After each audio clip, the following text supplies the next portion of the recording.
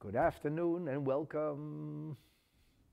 It's a delight to have you back as we continue our series on trust, learning to live with certainty. Sha'ar HaBitachon of the great Rabbainu Bachaya.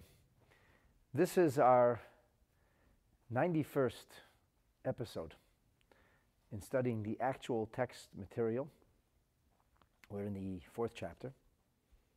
This is the 18th segment. And let me begin by refreshing your memory and reminding you that we were talking about people's misguided quest for honor. You see, as Rabbainu Bachaya continues to troubleshoot and to look at how people go wrong because they lack faith and trust in Hashem, he had initially talked about people who pursue wealth because they want the money.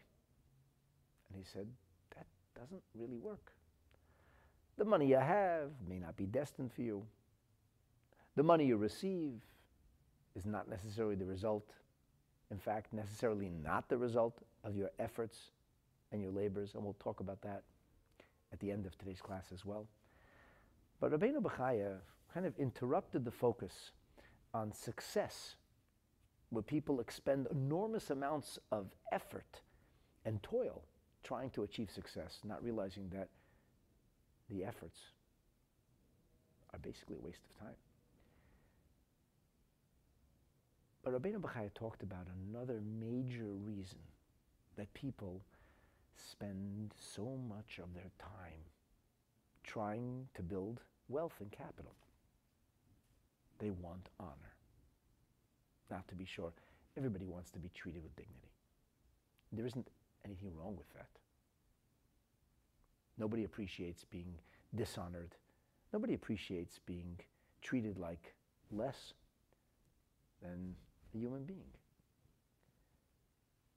It's natural. It's almost an innate part of our humanity to want to be respected. So many people are on a misguided quest, though, thinking that money brings them the honor. In fact, it doesn't. And we talked about this in great detail in the previous episode. Rabbainu Bachaya addressed the people who have a tendency to be weak in their bitachon, in their trust in Hashem, so they're hoarding money for their future needs. And then he went on to talk about the other reason that people are amassing wealth. They think the money will bring them honor. And they're pursuing the wealth not because they want to have zeros in the bank account, but because they seek self-aggrandizement. And this is, of course, a very big mistake. I entitled today's class 𝐂𝐀𝐔𝐄 or 𝐂𝐀𝐔𝐒, which is an interesting countable noun, as they call it, because it can be applied both singularly as well as in the plural. It's actually quite elastic.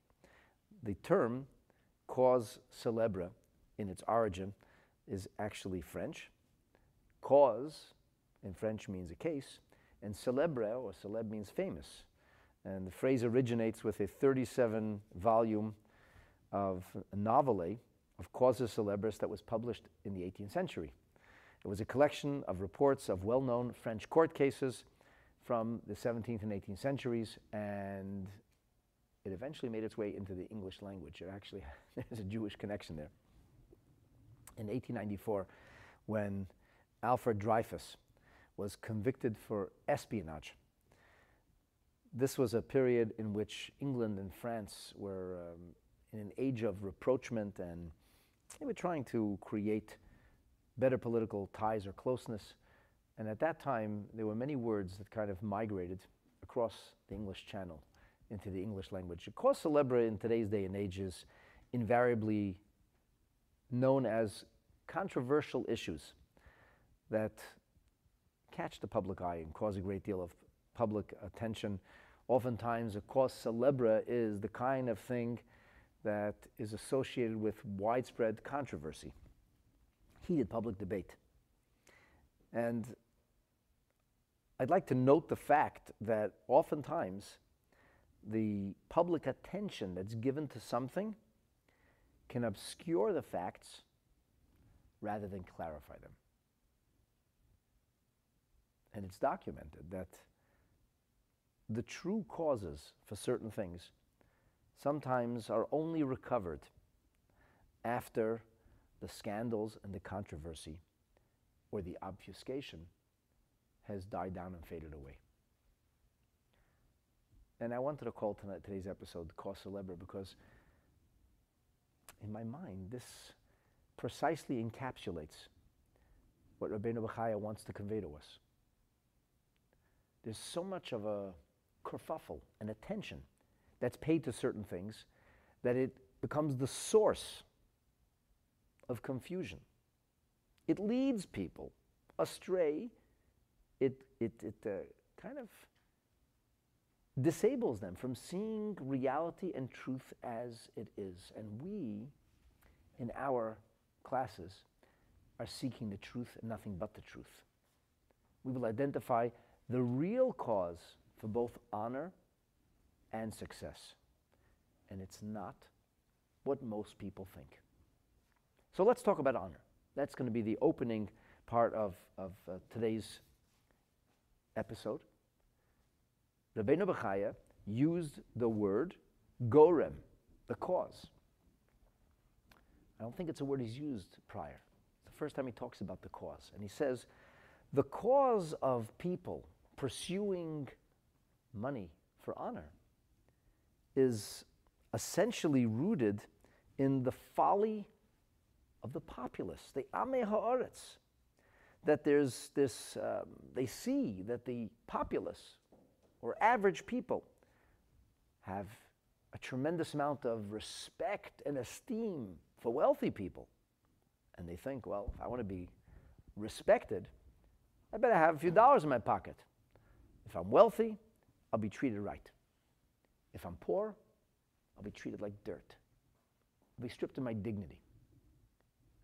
Who are we fooling? The vast, overwhelming majority of people are guilty of this.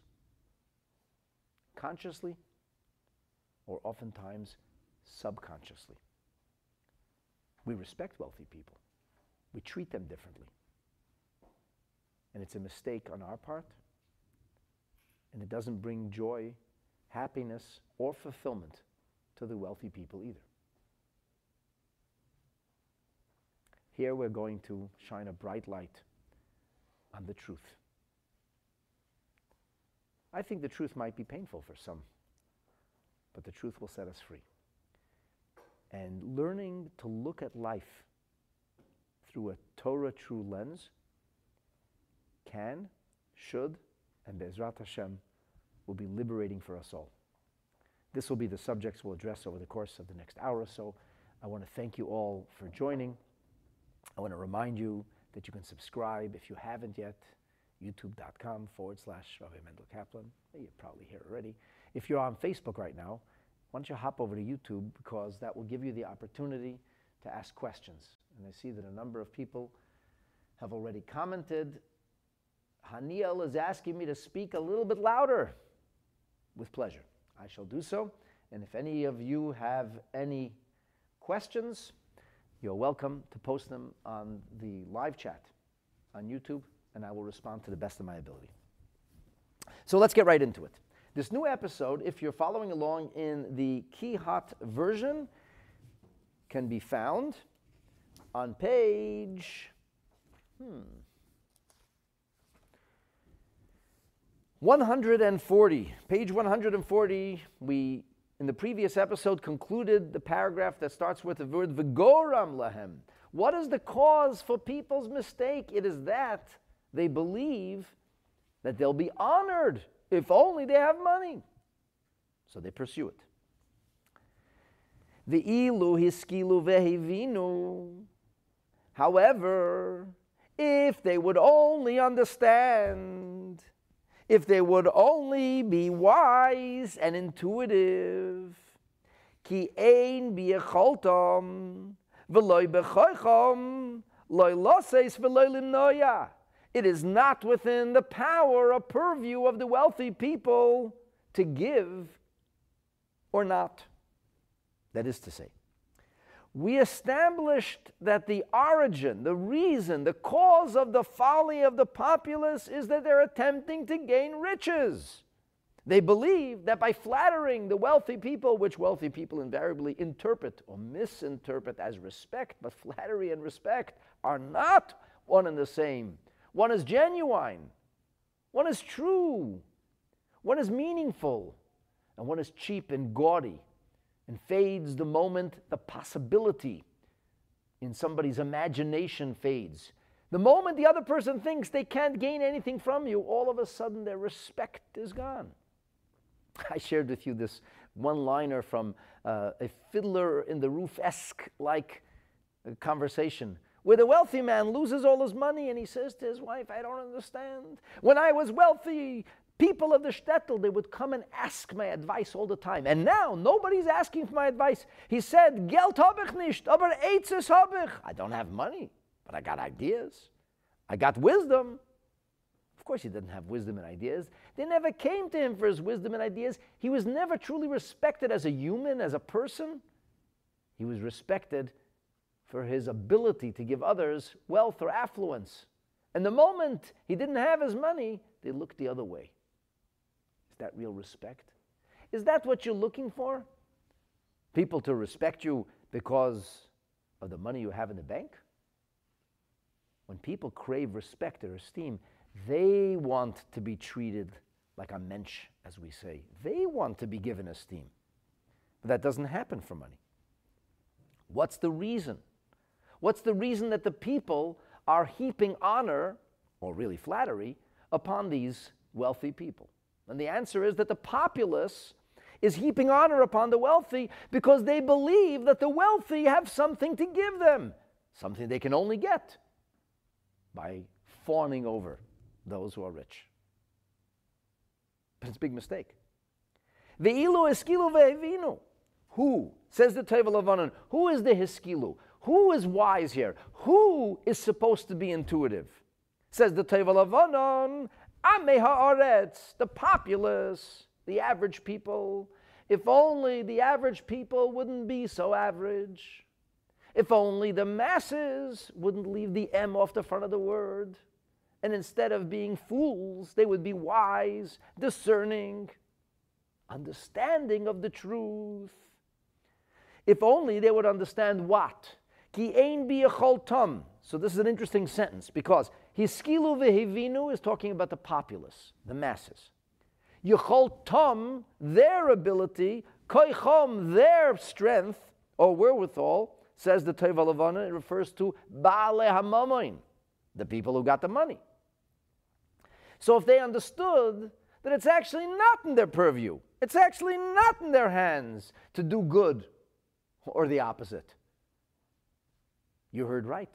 The rich man or woman does not decide who will be taken care of and who will be left out in the cold.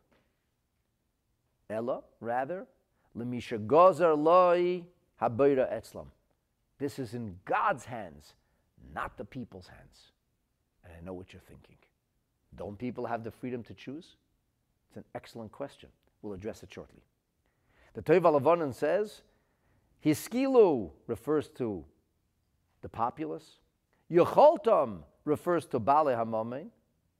And he says that the word lo latet v'lo limnoa, not to give or to be able to restrain, has everything to do with Misha Gozar. Misha Gozar, who decrees? Who decides? Who's calling the shots? Almighty God is. God never gave the keys away. He maintains absolute control at all times and in every place. Law says they cannot give to somebody. That's right. The wealthy person cannot give business opportunities or gifts to somebody unless Hashem decides, unless God decided that that person should be the recipient. You know that wealthy man or woman who flies into a rage and says, you disrespected me. I'm not going to support what you do. I'm not going to give you another business opportunity. Baloney. Rabbainu Bachaya says that person has no power whatsoever to hold back from you. That's what's coming to you. If Hashem decided that they will give you, then they will give you. How does that work? Leave it to God. Sometimes people end up in situations where they have to write a check they never wanted to write because they're not really in control. My dear friends, this is a basic faith axiom. This is a trust principle that we have learned and we have absorbed and discussed so many times in the previous episodes. We Torah Jews believe that Hashem is always in control and that God never, ever, chas v'shalom, heaven forfend, leaves the store for others to mind. And as such, if people would only realize this, and I don't mean to realize this cerebrally, it has to migrate from IQ into EQ. It has to become a part of your emotional quotients, the way you see the world, the way you look at things. So if you begin to see things that way, if you are able to look past the obfuscation and the camouflage and the smokescreen that yes, Almighty God set up. He set it up so you should look past it. And if you could look past it, and if you can see, then you will know. Then they would not place their hopes in anyone else. Says the Tevel Avanon, Zulas Habeiri Yizbarech. A person would place his or her hope only in Hashem. So if I have to flatter or honor somebody to get what I need, who's that somebody going to be? If you're a man or woman of faith, if you have the proper trust, the bitachon, if your faith has been absorbed and developed, nurtured as it should be, it's going to be Hashem, not other people. That doesn't mean you're disrespectful to others. Respect is a basic part of our Jewish or Torah lifestyle. Respect for everyone, whether somebody's rich or poor. Each human being created in God's image is deserving of respect. Every member of Am Yisrael is deserving of our esteem. He or she possesses a 𝐂𝐻𝐿𝐿𝐿 mimal mamash, a soul which is literally a piece of God. And every one of us has a unique mission. And as the Alter Rebbe says in the 32nd chapter of Likutei Amarim Tanya, he says, "V'hanefesh v'haruach mi'edei gdulasan u'ma'alasan." You look down at this person, how do you know what kind of soul they have? Maybe they have the most exquisite of spirits. Maybe they were given a unique mission in this world that outshines and eclipses you by eons, by miles. You don't know. None of us really know. That's in the eyes of Hashem alone. The Talmud tells us there was once a sage who had an outer body experience coming to the other world. And when he was able to communicate with those who were in the other world, he asked them, so what do you see? And they said it's a mirror image, like a black and white negative. Man de'ihu zor ihu rav. He who is small, puny, and insignificant in this world is very, very honored in the other world, highly esteemed. Man de'ihu rav, and the people who have honor and privilege in the other world, they're very insignificant and small. Here's like a little our world metaphor for this. I remember very vividly that in the same period of the tragic events in the Beit Chabad, in the Chabad house in Mumbai, when Rabbi Gabi and Rabbi Rivki Holtzberg were brutally slain by the monstrous subhuman beasts who invaded their Beit Chabad, around the same time the Madoff disaster, the debacle went down. And I remember sharing with a friend, I said, just imagine, a few weeks before these two events had happened. I said, put yourself in any well-heeled synagogue in the New York metropolitan area, there's two guests, Bernie Madoff and Rabbi Holtzberg. Who's going to get more honor? Who's going to be more highly esteemed? As we say in the vernacular, who would have got shlishi? I can almost guarantee you that nobody will look twice at Rabbi Holtzberg. A younger manchik, a young man with a scruffy little beard, he'll say, I'm from Mumbai. Very nice. I'm a shliach of the Rebbe. So are another 5,000 people. Bernie Madoff, he's a big tzaddik. These guys are giving tzedakah, and he's a mover and shaker in the Jewish world. And then a few weeks later, Rabbi Holtzberg's fame is international. Tragically, it's in the post-mortem, achrei mois, after his passing, Kedoshim Emer, people are speaking about his holiness and what an extraordinary, wonderful, incredible human being he was, what an amazing yid he was. And the other was looked down, spat on, denigrated as a common thief, the lowest of criminals. Well, that's a glimpse of how things were in our world. Imagine how they are in the other world, where people who are held in such high esteem in this world probably don't even register on that Richter scale in the other world. So that's what we're talking about. I'll remind you that Rabbeinu Bachaya told us in the previous episode that we speak not only of honor in the other world, though. We're speaking about even in this world. Because the truth is that flattery is not honor. And true respect and esteem are given ultimately to those who are truly deserving. It may seem otherwise on the surface, but then again, everything in our world seems otherwise. This is a world of chaos and confusion. And you have to have tremendous insight to see past it. Studying the Sha'ar HaBitachon, this incredible work, should position us to view the world differently. Now, if you have this kind of faith perspective, if you have that trust vision, this bitachon outlook, then who would you respect and who would you ingratiate yourself before, if not God? Well, say, I'm doing what I got to do. I need to make a living. And this powerful man or woman is very rich, and they will make or break my life. Of course not. The Sha'ar HaBitachon says that's simply untrue. And it is symptomatic of weak or even sometimes non-existent faith. If you have faith, if you have bitachon, the trust in Hashem, then you know that everything comes from Hashem. What are you doing? What are you running after? Spend your time ingratiating yourself before God.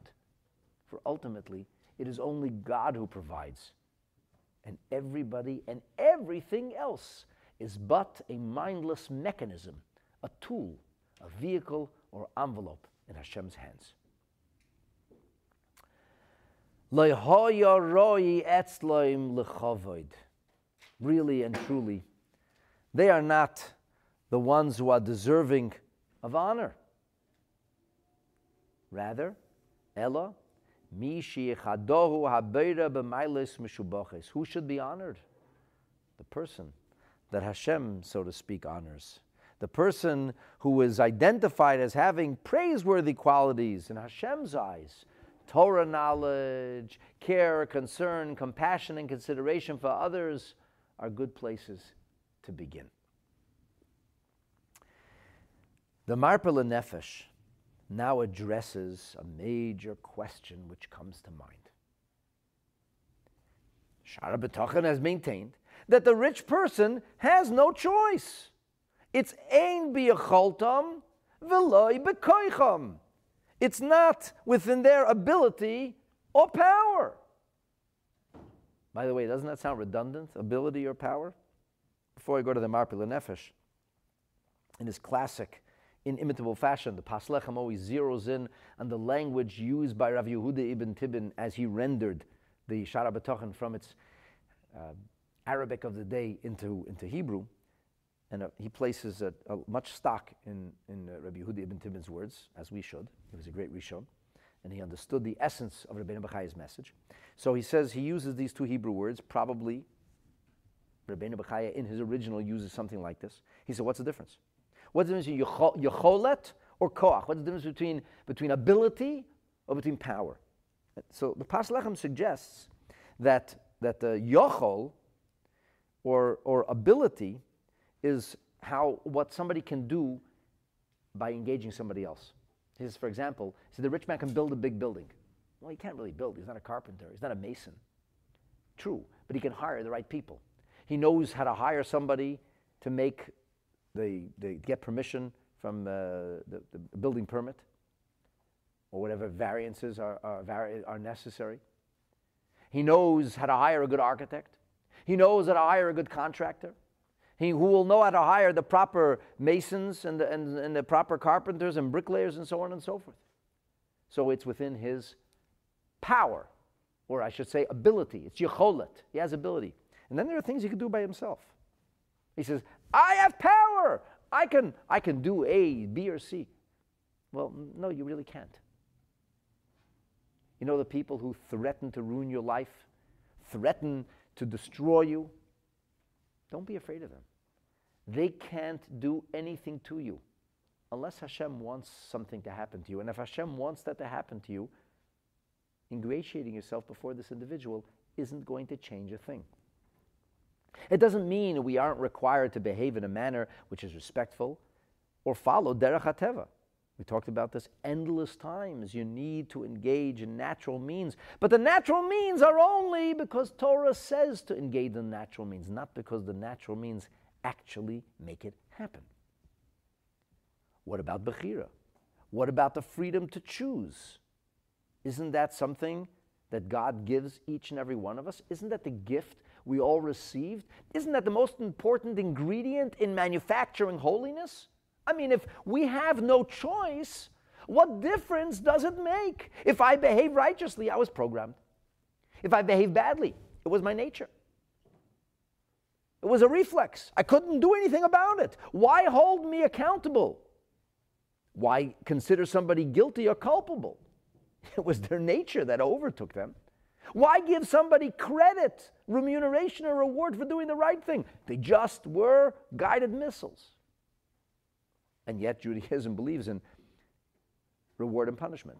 By the way, reward and punishment is not that Judaism believes that one should live his or her life to get a heavenly reward or to receive some kind of wonderful payback in this world. Antigonus, the great leader of the Jewish people in the beginning of the Second Temple era, spent his life promulgating a very different message. He said, Al tiyu ka'avodim hamishamshim esarav al manas lekabel paras. Do not be like those servants who essentially toil for payback. Serve Hashem, not to receive anything.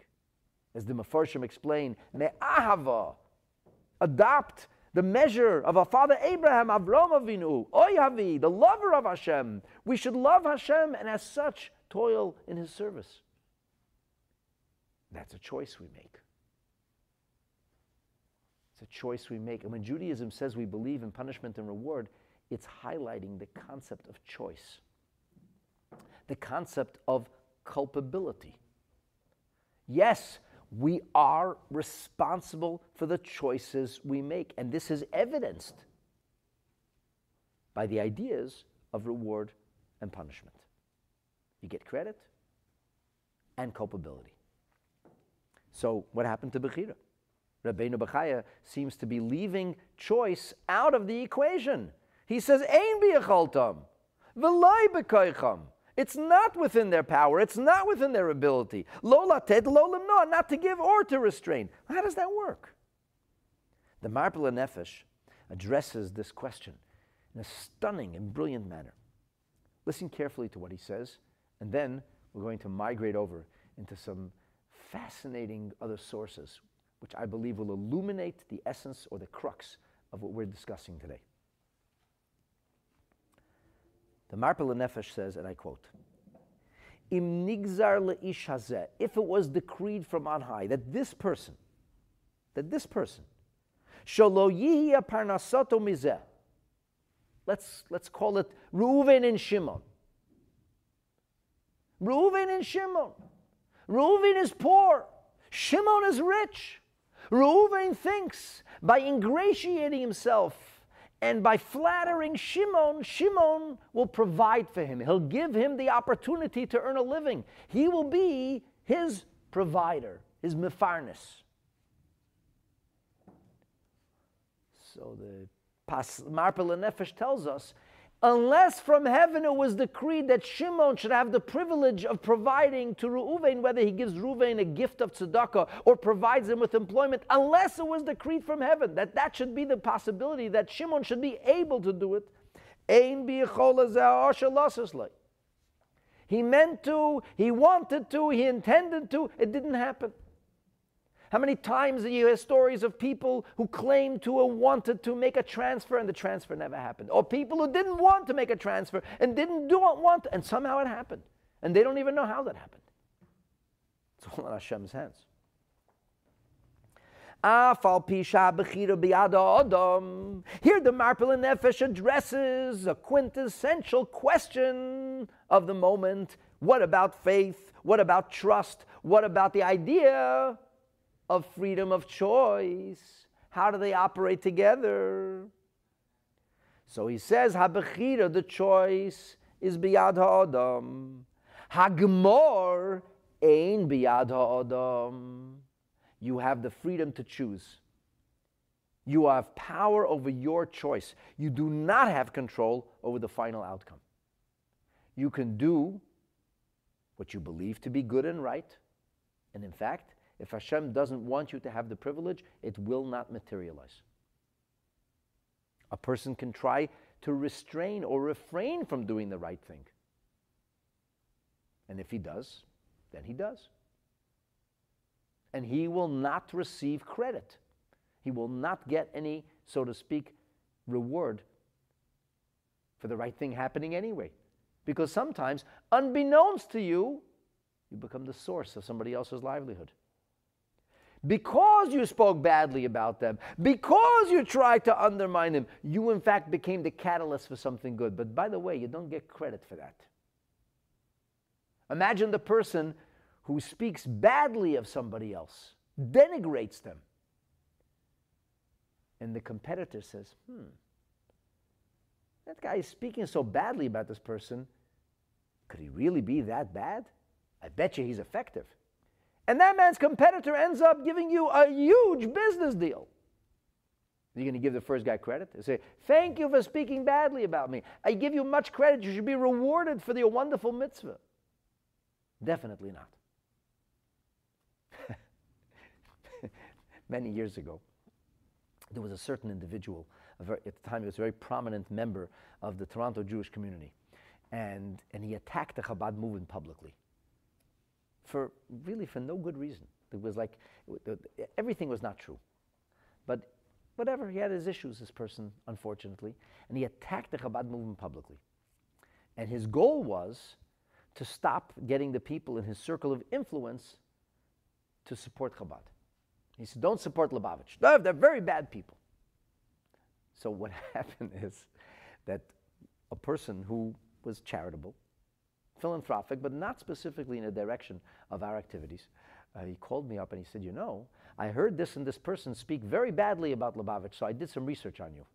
And I found out that you are the best bet for a Jewish tomorrow. He said, I doesn't support Chabad before, but I'm going to support Chabad now. And I want you to know that it's because of what that guy said. It caused me to rethink my priorities and my philanthropic endeavor, and I'm going to direct my largesse, my generosity in your direction on the go forward, which he did. And I met this person many years later, and I said, how do I thank you for all those not nice things you said? And he turned colors. He knew exactly what I was talking about. And I said, you should know, no credit to you, but Hashem ordains things otherwise. Now, he made a choice, a bad choice, a choice to speak Lashon Hara, a choice to speak gossip, a choice to speak words of the opposite of goodness. And he had an intent. In fact, his words had exactly the opposite effect. I'm just sharing this to you as an example of what the Rabbainu Bachaya is telling us here, as the Marpel Nefesh elucidates it. Freedom of choice? Absolutely.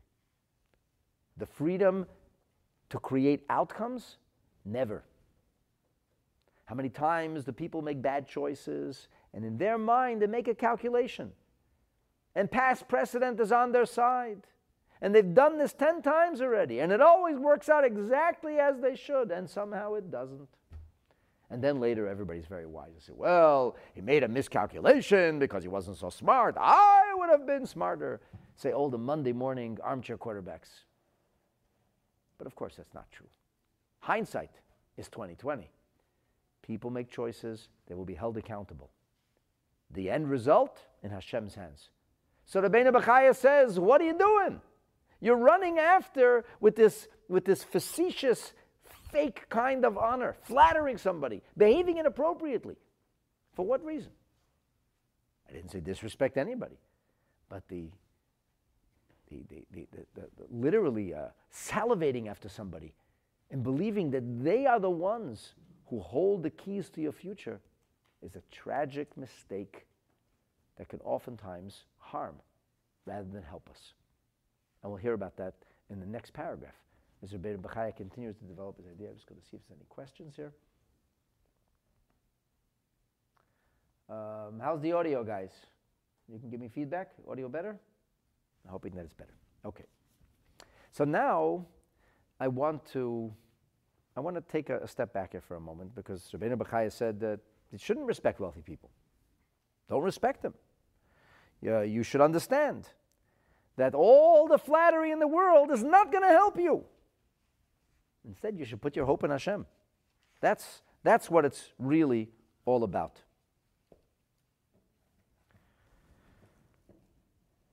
Roi ba'avuron 𝑑𝒂𝒓𝒕 𝑭𝒐𝒖𝒓. Rabbeinu Bachaya goes on to say, let me start a little earlier. Mishi Chadu, we started talking about this earlier, somebody that the Torah who identifies as being honorable, Roi ba'avuron, so then that person is, if you will, suitable or deserving of being honored because by Hashem. And then if a person is honored by Hashem, then that's the kind of person who will be honored by other people. In other words, when a person toils and even sacrifices to do the right thing, to serve Hashem and follow His will, and he does so in an exemplary fashion, and in doing so he honors Hashem, what happens? That person who honors Hashem is praiseworthy and worthy of Hashem's honor, and as such, deserving of people's esteem. As the Neder Bakodesh puts it, he says, Roi etzel amei haaretz, this populace, these masses that we talk about, who are honoring people for their money, for their power, imaginary power, seeming power. This is not really appropriate. Instead, says the Neder Bakodesh, they should honor the person who is machazik b'toirasi, the person who holds steadfast to Hashem's Torah, ubemailais hamishubachos, in the praiseworthy qualities the Torah identifies. That Hashem says is what I'm going to honor. So the pasuk, the verse, which is taken out of the second book of Shmuel, Samuel 2, in the 30th chapter, it says, Ki Mechabdai achabed. Those who honor me, I will honor. So Hashem honors. What do you think it means when Hashem honors? If Hashem honors a person, the person is honored, invariably held in high esteem by others as well. So that's what it's about. As the Pas Lechem says, Ulefi she'erech ha'odam shafel ma'od, because people are really and truly puny and insignificant. Our value inherently very low. Why are any of us deserving of honor? And the answer is, Hashem honors the person. Hashem honors a person? You got to be kidding. Why would Hashem honor a person? It's like me or you honoring an ant, a speck of dust. There's a bigger difference between us and a speck of dust, a greater distance between us and Hashem than us and a speck of dust, than us and an ant. So why would Hashem honor us? Well, He says He does. Hashem chooses to honor us. And now imagine, if Hashem honors us, then we'll be deserving of honor as they say, for real. All right, so it's pretty clear. Rabbainu Bachaya has identified this folly of people to honor the rich, and they shouldn't. Honor Hashem. A little problem with this. The Gemara seems to tell us otherwise. Hey, you're looking at me. The Talmud says to honor the rich in as many words. In fact, one of the greatest, or two of the greatest sages of all time were known for bestowing honor and esteem upon the wealthy. How does that square? How does that fit with what Rabbainu Bachaya has just taught us? So let's first of all go back to the source. It's a Gemara. The Gemara is found in Masechet Eruvin. I'll open what I share with you from the bottom of page 85, side B. Pei Amid Beis, near the bottom.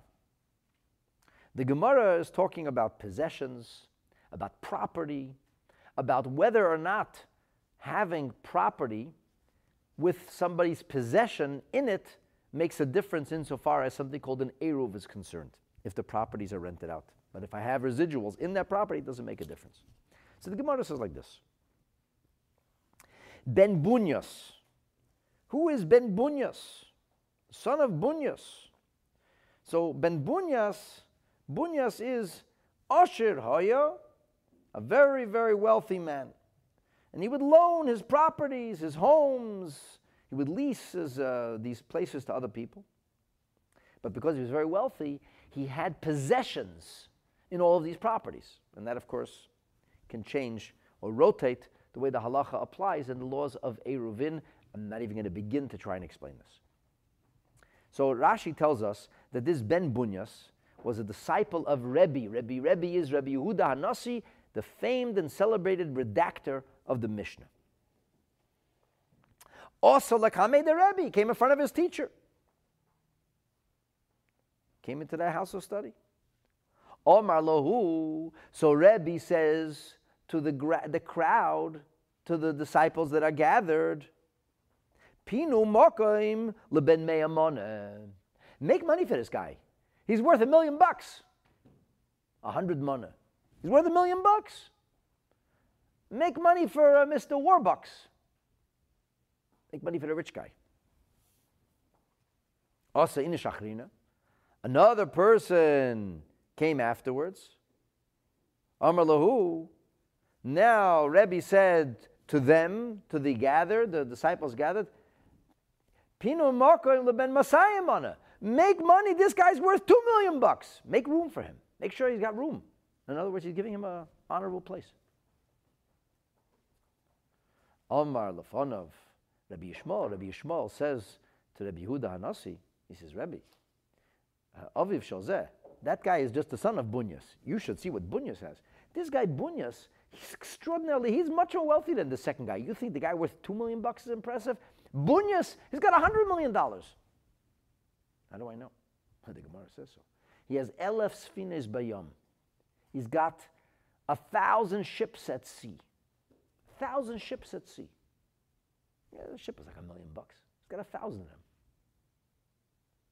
In Kenegdan Elef Ayaris Bayabasha, he owns 1,000 towns or municipalities. This guy's a billionaire.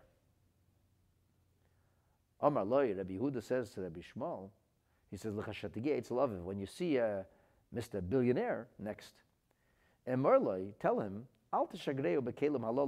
don't send him in this kind of clothes. So I should be able to recognize his wealth. Send him in Armani only. You know, he's just wearing Dior. That's not impressive. I only thought he was, I noticed a nice suit. But if he comes in a nice suit, then I'll be able to respect him properly. Now, of course, this sounds off the charts. It's totally ridiculous. What's going on over here? It seems like Rabbi Yehuda is doing exactly what the Sha'ar HaBitachon said we're not allowed to do. He's honoring people for their money. The strange thing is he was very wealthy himself. So the Gemara comments on this. Yeah, you read right. Rebbe mechabed ashirim. Rebbe used to respect the rich. Rabbi Akiva, mechabed ashirim. The great Rabbi Akiva, yes, he also used to respect the rich. Kidara Rava bar Meri, as Rava bar Meri expounded, Yeshav olam lifnei elikim chesed ve'emes manyan seru, which means emes ha-yeshav olam lifnei elikim. When is the world, if you will, established before God? Bizman shechesed ve'emes, in a time when there is truth and kindness. In other words, when wealthy people give a lot of tzedakah. And yinseru, they serve as a guardian for this world. Okay, so Rabbi Yehuda HaNasi is honoring the wealthy for giving tzedakah. One second. We just learned in Rabbainu Bachaya, in the Sha'ar HaBitachon, that even if the rich man wants to, he doesn't necessarily have it within his purview to succeed. He may want to give tzedakah. He has the right to choose to give tzedakah. The end result is in Hashem's hands. And if Hashem wants him to have the privilege, he'll have the privilege. And if Hashem doesn't want him to have the privilege, then he will not. So Rabbi Yehuda is honoring the wealthy. He's flattering them, it seems, because he wants to get something out of them. Okay, he doesn't want to get his thing. He's not looking for himself. He was so wealthy, he didn't need anybody's money. But he's still honoring him because he wants him to do something, like give tzedakah. How do we work that out with what we just learned? One of the great halachas of the 15th and 16th century was a man whose name was Mahari Segal. So in the Likutim, collected teachings of the Mahari Segal, he brings down that Maharam Segal used to explain this Gemara as such. He said, why Rabbi Yehuda specifically? Because Rabbi Yehuda was the greatest Torah sage of his time. Rebbe, he was the Rebbe. He didn't want to be respected for his Torah. He didn't want to gain anything from Torah. But he knew people would respect him. So he said, let them respect me for my money. And therefore he respected the rich, showing as if you're supposed to respect rich people, so people wouldn't respect him for his Torah. But it's all about avoiding respect, personal respect for Torah.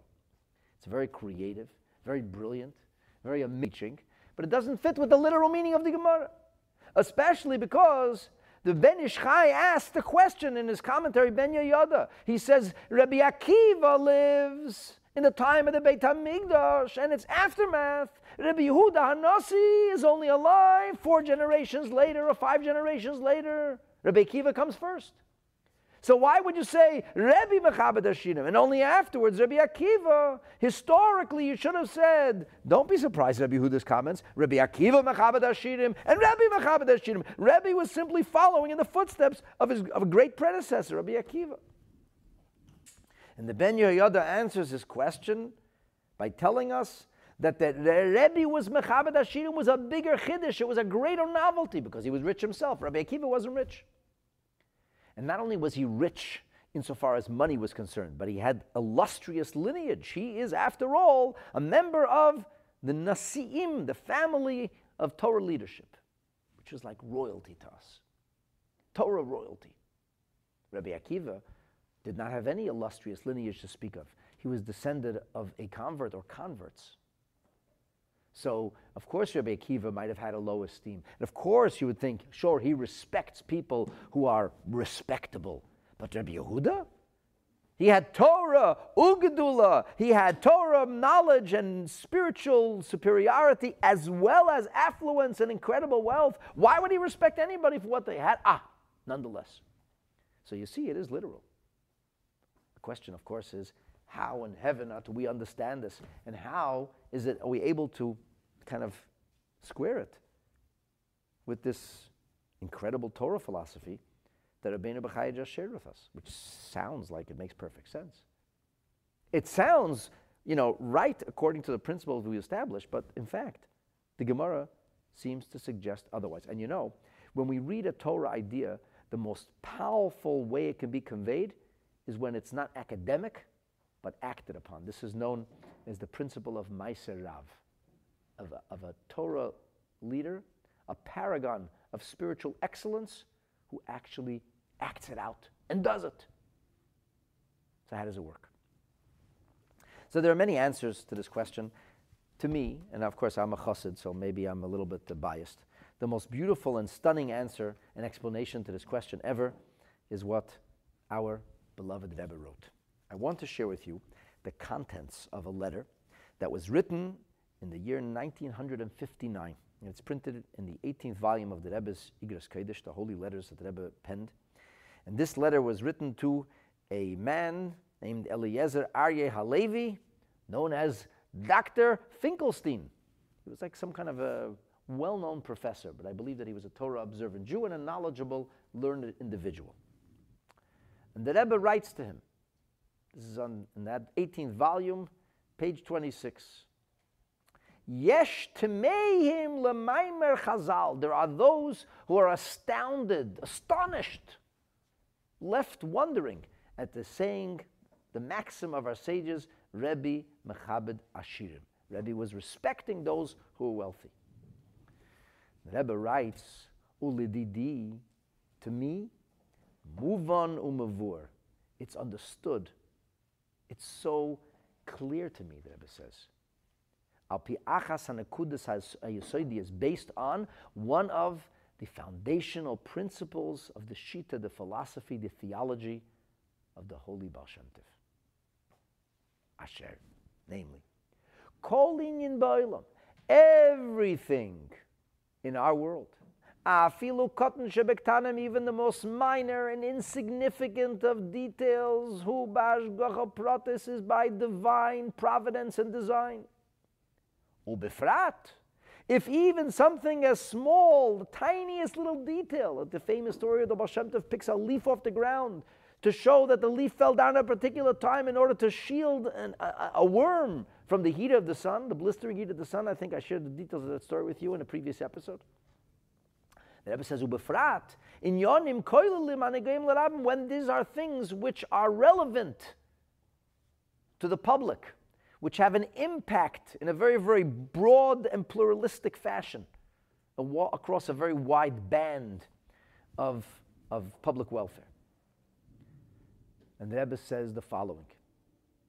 Ashirim, the affluent, rich people, are people asher hahashgacha ha'elyoina. They are people who have been graced by virtue of divine individual providence. Hashem has given in their hands ability, wherewithal, to do good things in Hashem's world. That doesn't mean that they have the end result in their hand. Hashem has all end results, but He gave them the ability to choose. And they might have the privilege of making an enormous difference in Hashem's world. This is what they call, incidentally, in the language of modern Jewish philanthropy, they call it a transformational benefaction. You know, schleppers like me give a little tzedakah, whatever. You don't transform anything by virtue of the tzedakah that I give. But a very wealthy person could make a transformational benefaction. He could give the kind of tzedakah that literally changes the lives of thousands. As I mentioned, certainly in other classes, the property we're in here, and we're able to do so many amazing things, and Baruch Hashem now can impact the whole world through social media and the power of the internet. It all comes from the largest, from the generosity of a Holocaust survivor who was inspired by my father-in-law. My father-in-law, Rabbi Grossbaum, met this fellow. His name is Ernest Manson, and he was a developer, and he owned a piece of property, and he made the decision before he was felled by a stroke that he would give this property to Chabad, to the Lubavitch movement. And he fell ill suddenly, and his daughter and son-in-law, Rick and Yvonne Goldberg, they honored his wishes, and they made a transformation. Thousands of people's lives have been positively impacted by virtue of that benefaction. Think about that. What a zechus. What a merit for his neshama in the world of truth. It's a transformational benefaction. He's had the ability to change so many people. L'tovah, for good. So the Rebbe says, if a person is given the possibility to make a powerful, positive difference in people's lives, it must be mas'imim to koiches nafsham. Then they must also have an equal amount of spiritual wherewithal to fulfill this. Because as we've discussed many times in the last couple of episodes, one of the greatest tests is wealth. The test of faith that so many fail is a test of affluence. If Hashem gave the person to accomplish amazing things, it means He gave him an amazing test, a very difficult, daunting test, but He also must have given him the ability, the spiritual courage and mettle to overcome his 𝑦𝒊𝒈𝒻 and make the right decision and share of his philanthropy and his wealth.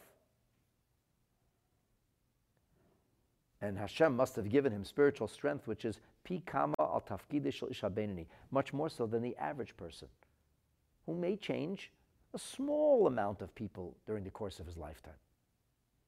And certainly how much more so one who is impoverished.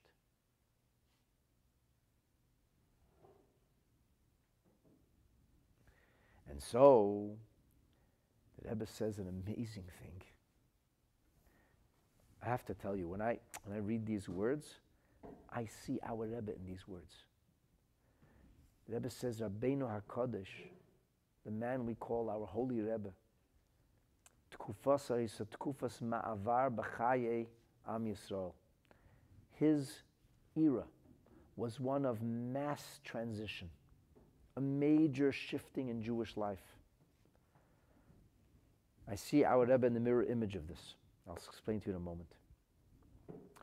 That Rabbi Yehuda lived at a time where the Jewish people were moving away from a chayim shlovim, away from life which was calm, tranquil, and quiet, into a time of gezeres and redifes, into a period, a tumultuous period in Jewish history that would be punctuated by relentless persecution. This was the period of the Mishnah, where the brutal Roman occupation was starting to express itself in the most horrific ways, and eventually it leads to the full expulsion of the Jewish people from the land of Israel.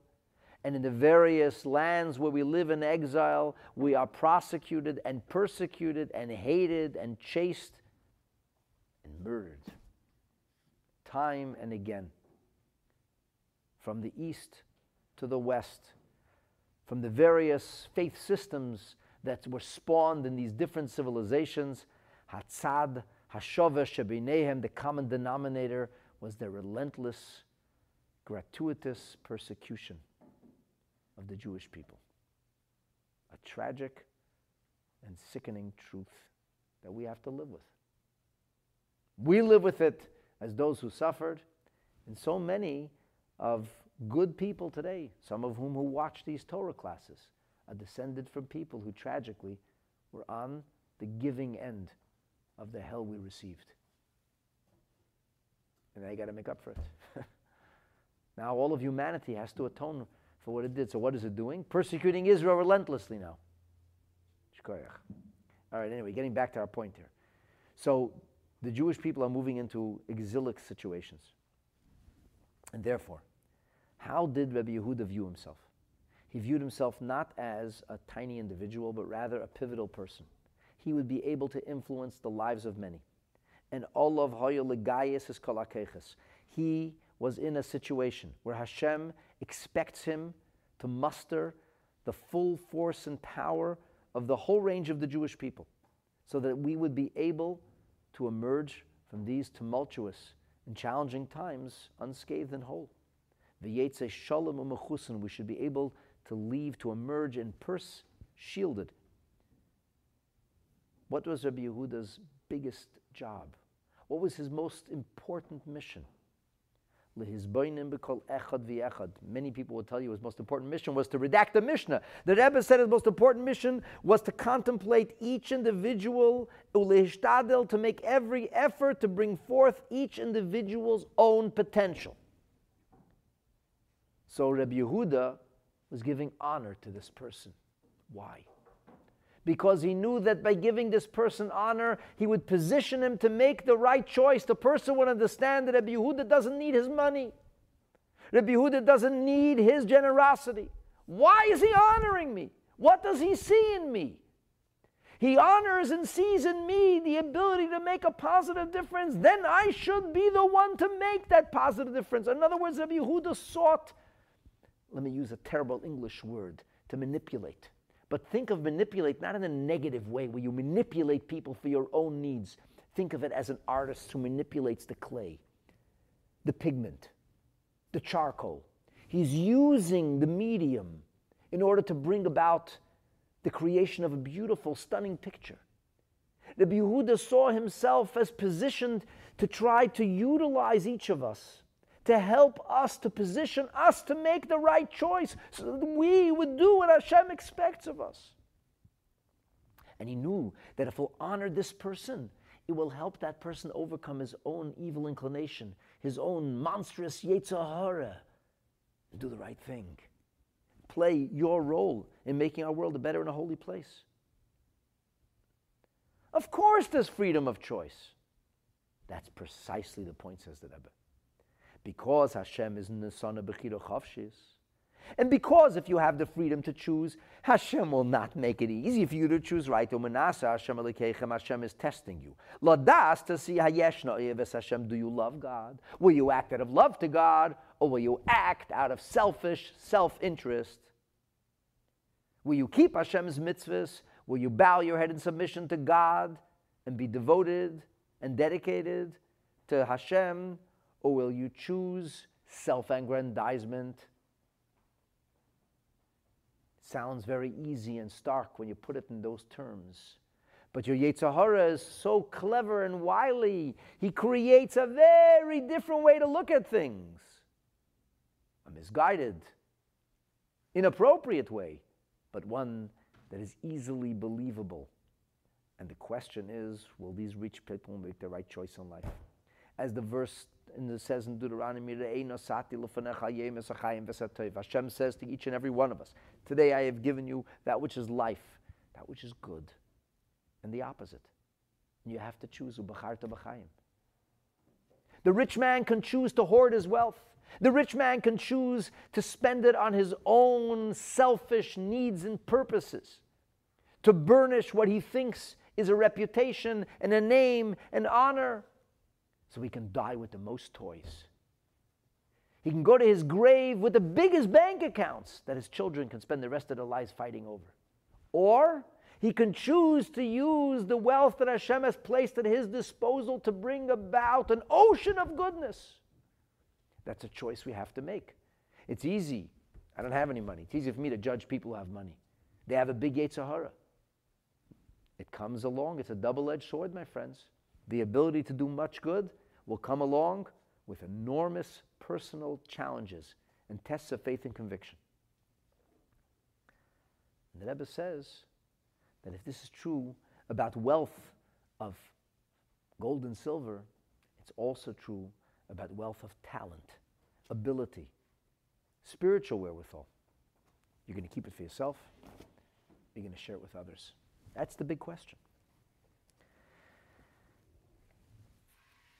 So the Yehuda respected people. He was trying to help them make the right choice. It's all about serving Hashem and helping others do so as well. But doesn't the person who gives occupy the position of giver? And if Hashem has chosen him to be the one to give others, doesn't that make him special? There's a beautiful sikha in 𝑑𝒂𝒓𝒕 𝒔𝐿𝒃. I forgot to pull the book here before. I was just studying it before on my desk. The Rebbe says over there that he talks about tzedakah as being a paradigm for all the mitzvahs. And he says that a person could easily convince himself that he is better than the poor. The Rebbe says this was the attitude of a wicked man named Turnus Rufus. Turnus Rufus is a man who is a Roman Caesar or a general, a wicked, evil, selfish man. And he challenges Rabbi Akiva. And he says, if your God loves the poor, why doesn't he give him money? He loves me. He loves the rich. Rabbi Akiva says, no, you have it all wrong. He loves the poor. He gave you a privilege. He gave you an opportunity. And the truth is that more so than the benefactor gives to the recipient actually gives to the benefactor. To be able to help somebody else is a privilege. And Hashem gives you that privilege along with a great test of faith and conviction. And we have to overcome that. And it's not a reason to feel high and mighty or proud. It's a reason to be humbled by the trust that Hashem has placed in us. It's a reason for us to live a life that's filled with some awe and trepidation. Will we fulfill the mission Hashem has given us, or will we fail like so many others who have come before us? That's a choice we have to make. Not an easy one.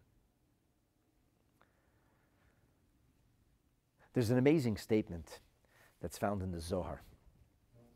And with this, I'm going to close this little conversation and we'll move back into the thrust of what Rabbeinu Bachaya is saying. It's a Zohar which is found in Parshas Miketz. It's on the first section of Zohar, page 199, the end of side A. The Zohar says, Rabbi Yossi taught about the virtues of tzedakah, of what the world translates as charity. We really call it righteousness. It says tzedakah is tatzel mimavas. Tzedakah can save from death. And then the Zohar says, Ilein nimishtadlin bo'iraisa. This refers to those who toil in Torah. V'yadin urchoha, they know its ways. Lishtadla ba 𝙒𝙗𝙃 𝑖tzchayim. Tzedakah, righteousness is Torah. And those who know the ways of Torah, those who toil in Torah, the ones who immerse themselves in Torah, they have 𝐂𝐀𝐔𝐒𝐿. The Torah is called a tree of life.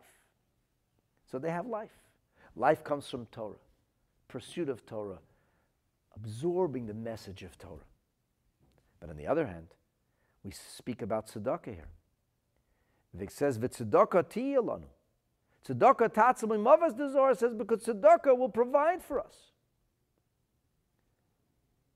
So the Gemara says, Kori be'oraisa, v'kori be'tzedakah. We have called forth the virtue of Torah, we have called forth the virtue of generosity, of benefaction, of charity. So which one is it? And the Zohar says, moving on to side 2, the Zohar says, V'kula chad. They're two halves of a whole. They're all one. Omarahu Yehudoi, this Jew said, V'kori be'shalom, and it's called peace. Omar Rabbi Yossi, Hachihu, Vadei 𝑑𝒂𝒓𝒕 shalom. Indeed, the Jew is right. It's called peace. The Rebbe's father, who was arrested, brutally tortured by the accursed Soviets, Yamach Shemam, for being the Torah leader of the Jewish people in Ukraine during a very dark, dark period of our national history. This is the pre-Holocaust period, where Stalin, Yamach Shemo, may his name be erased and blotted out, sought to extinguish the fire of Judaism across the Soviet Union, especially persecuting the large, very, very significant Jewish population living in Ukraine before Hitler changed that. Yamach Shemam. So the Rebbe's father is a fearless Torah leader and eventually arrested, tortured, and then exiled to a distant northeastern region of Kazakhstan. And he had very few books with him. One of the few books he had was the Zohar. And Rabbi Tzachana, who came to be with him, at great sacrifice in this windswept part of the world where there's virtually no vegetation, would seek out to find the smallest bits of grass and foliage to make ink so that Rabbi Leivik could write down some of the Torah knowledge of his unbelievably creative mind. And he had to write very cryptically because he had no paper, very little ink, and just the margins of books. He writes in the margin of the Zohar, why do we need to have both Torah and tzedakah? Why couldn't we have just one? And what was the novelty of the man called, the teacher called Yehudoi, the Jew, that he said, Kori be'shalom? And then we see Rabbi Yossi says, yeah, Rabbi Yossi hiskem al zeh, Shomar hachiyu, vade 𝑑𝒂𝒓𝒕 shalom. Rav Leivik launches into a long, relatively, very, very long treatise that I will share with you the conclusion. It's brilliant Kabbalistic literature here. Brilliant. Extremely difficult to understand. He says, Torah hu inyan ruchni. Torah represents spiritual pursuit. Tzedakah hu inyan gashmi. I'm quoting the Rebbe's father's manuscript. Torah represents material pursuit. And he says, how could that be one? They're two very different directions, two very different dimensions. He says, no, kul achad. The 𝑬𝒊𝒈𝒊𝒃 said, it's called peace. Why? Because he says this represents the hitchabrut. It represents bringing together the spiritual pursuit and the material pursuit. They are shnei dvarim hofchim. They are inherently at polar opposites. But Torah, Yiddishkeit, brings together the pursuit of Torah and the pursuit of tzedakah. And in the language of Kabbalah, it's called fusing and coalescing the level called Tiferes and Malchus. And that's why Rabbi Yosef represents the level of Yesoid, is the one who says, yes, 𝑬𝒊𝒈𝒊𝒃 is right. Malchus, Yesoid, is the nexus, the fusion, and it brings together Tiferes and Malchus, which is Kabbalistic jargon that I'm not even going to try to explain right now. But here's what I want to share with you. This is the salient point. Chanukah, Shabbos Parshas Chanukah, 1984. Late December 1984. The Rebbe at the Farbrengen on Shabbos Chanukah, the Rebbe spoke about this Zohar. It's Parshas Miketz. And the Rebbe said that the deeper message here, he said, is that it is possible for a person to give tzedakah and feel like he is the giver. After all, he says, I'm the notain, I am the benefactor, he is the mekabel, he is the recipient. I have a superiority. I'm the one who's giving. He has to receive. And he said, well, it's because Hashem gave you ability. So the rich man says, precisely. Why did God put me in the position of giver and him in the position of taker?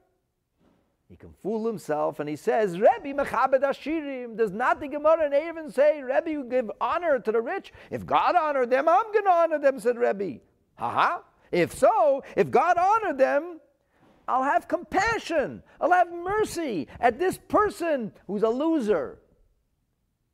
He's a poor man or woman. He doesn't have.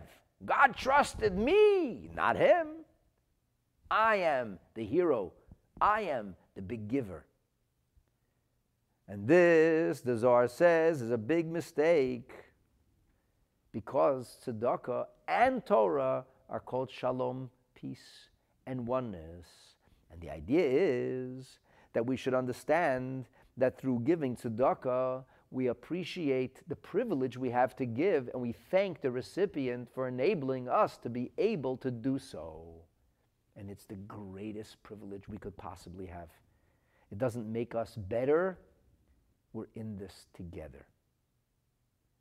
And when a person has that attitude, and a person has that perspective, that is what we call peace. So now you understand what Rabbainu Bachaya is saying. You come back to what Rabbainu Bachaya said. He said, don't honor the rich person because he has the power to give you. Rabbi Yehuda honored him in order to bring forth his potential. You're honoring him because you think he has the power to give you, or refrain from giving you.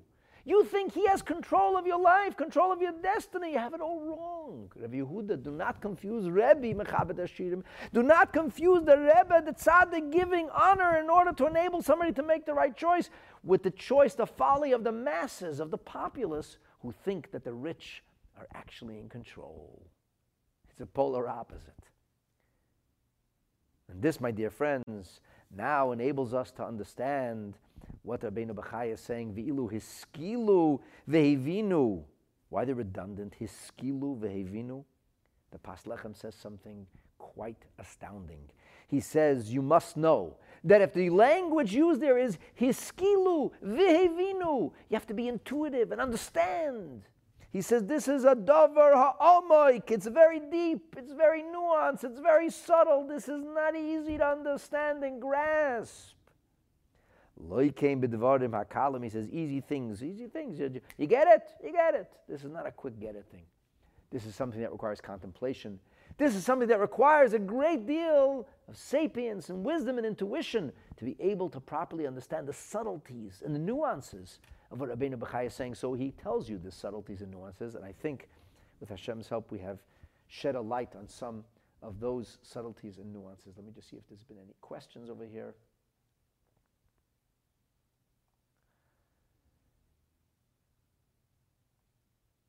I think a lot of nice comments. Okay, good.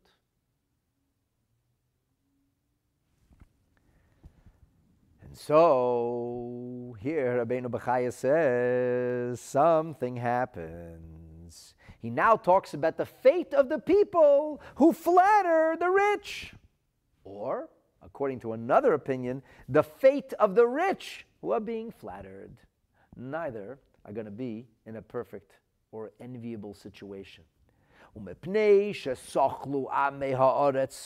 Because of the common folk who act so foolishly. And in respecting the wealthy, thinking that they give them all kinds of honor and flattery, hoping that they will be able to gain wealth and profit and affluence as a result of the honor that they afford to others, because they think they're in control. Hashem adds to the foolishness. As the Gemara says, you want to go that way? Knock yourself out, says God. Go right ahead. The Creator adds to the foolishness. You follow that avenue, that's the street you'll be walking on. And what will happen? You will fall into this trap. The Neder B'Kodesh says, he says, who is this talking about? He says, this foolishness. This foolishness is not the common folk. This foolishness is talking about the rich people, because the rich people are fooled by the flattery of the poor people. And they take it to heart. They take them seriously. And as a result, what do? They think, I should work even harder. I need to be even richer. And then I'll be even more honored. Whatever little honor it isn't really due to me now, it's because I don't have enough money. But when I'll be powerful enough and rich enough and affluent enough, then I'm going to get the real honor, the real glory. And they work even harder. The naflu, they fall into this trap. Says the Neder B'Kodesh, a funny thing happens to people who pursue honor. It runs away from them, the Mishnah says. And therefore they fall into this bottomless abyss, this trap. They keep trying to get more honor. So they're going to doing things that they think will bring them even greater honor, and they work even harder at getting this honor, and it works not, because all they're getting is flattery. That's not what Hashem wants. Who will be honored? Who will be honored, he says. Paraphrasing the language of Megillat Esther, he says, the one who Hashem desires, as Rabbeinu Bachaya said earlier, quoting the book of Shmuel Beis, the ones I will honor will be honored, not who the people honor. And so, those who deserve to be honored will be honored effortlessly, without effort to be honored, because they're truly deserving of that honor, because Hashem honors them for what they do. These words of the Neder B'Kodesh are also echoed by the Pas Lechem in his commentary, who says that these poor, wealthy people, how poor, what a pity on them, he says. He says they continue to live in this false world of self-aggrandizement, of arrogance and conceit, thinking that they're so fantastic, and thinking that God must love me because he gives me all this money. And they think, I made this money. I am the one who created all this wealth. I am fantastic and brilliant and talented and creative. I did this. And it gets to them. You take that seriously, that flattery? Pas Lechem says, if that's what you want, then you'll get lots of it. They won't even realize what's happening to them, he says. And that's because they foolishly ignore the true source of their success, which is not their wisdom, and not their wherewithal, and not their hard work. It's a blessing of Hashem. And the harder they try, the more they toil, the deeper in the trap they fall. Now the Marpel Nefesh has different approaches. He says, that's not fair. Why should the rich people be punished? Because the poor people are acting foolishly. Now, the answer is because they're taking it seriously. That's part of your test. Part of your test is to be wealthy and not to think that you did this by yourself. And part of the test is not to listen to the flattery that you're getting. See past it. Ignore it. Don't be impressed with it. But the Marpel Nefesh says, no. We're talking about the poor people themselves. In the words of the Marpel Nefesh, Mipnei shesochlu amei haaretz, because the masses drop the M off the front, and because they're behaving so foolishly. Hoisif lahem, Hashem adds, you want to behave foolishly? You want to chase these people because you think they have money, and you think that's where your success is going to come from? Knock yourself out. Keep on chasing. And so they're chasing, they're running after them. And it's doing nothing for them. Because that's not where success comes from. And so he says here, these people are running after profit if we're talking about the poor people, or running after honor if we're talking about the rich people, depending on who we're talking about. And they're getting caught up in their strenuous efforts. In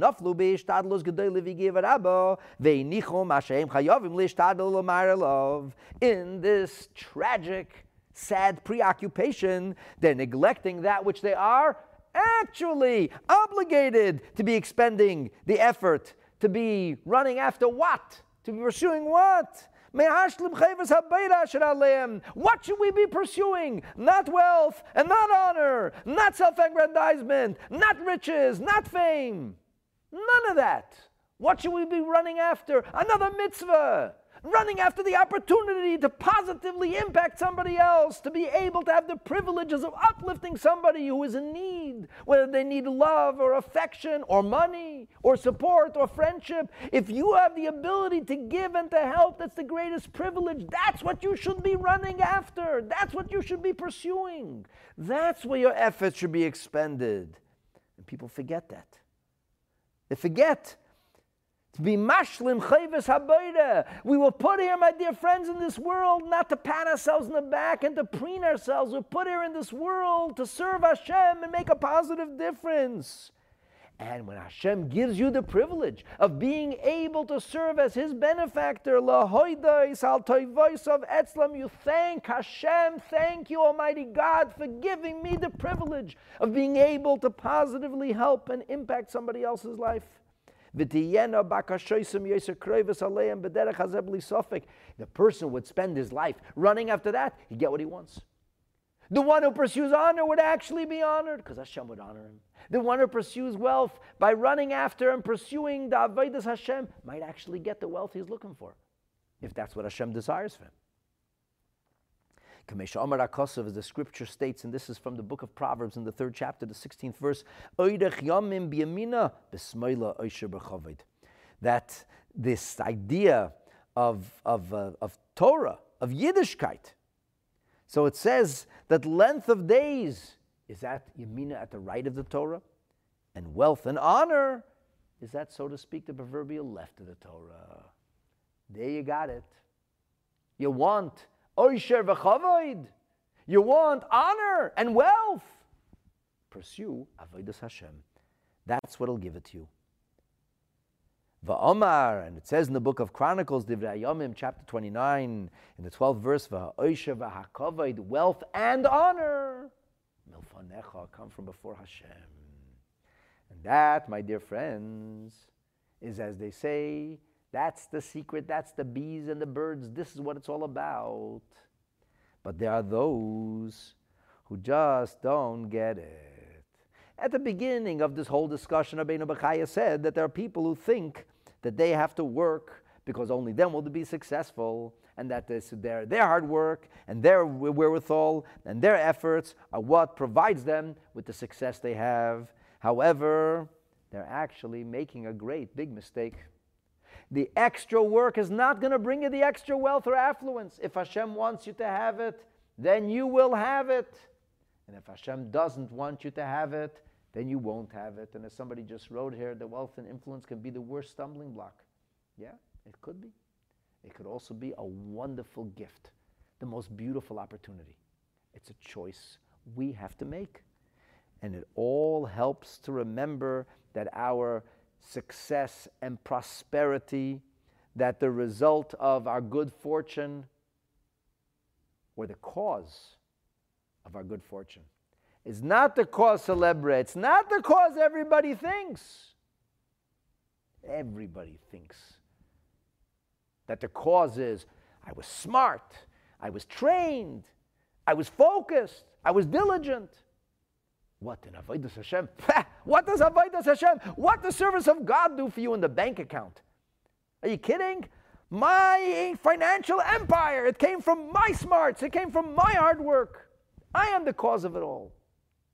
Absolutely wrong. And so there are those you will find amongst those who seek riches, profit, the money seekers.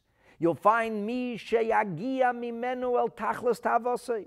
Sometimes you will find somebody who is able to achieve his goal in the ways that we spoke about.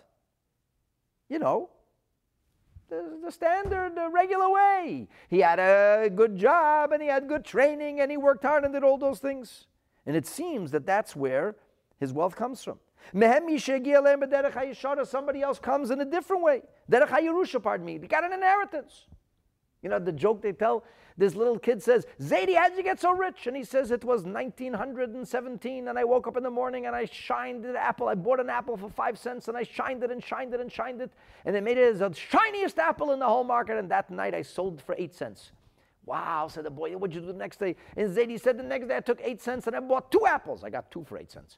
And I shined them and shined them and shined them, and the next day I sold them both, and I got a profit, and I had 17 cents.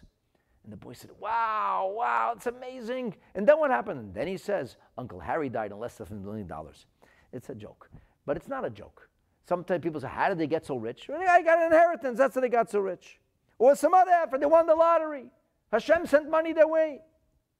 So a person like that will say, Lulei zeh, if not for this, Lulei hein, if not for the hard work, if not for the good fortune, if not for the lottery, if not for the inheritance, if not that I would be so lucky to meet this person or that person, why am I wealthy? I'm wealthy thanks to this person or that person or this thing I did or that thing I did.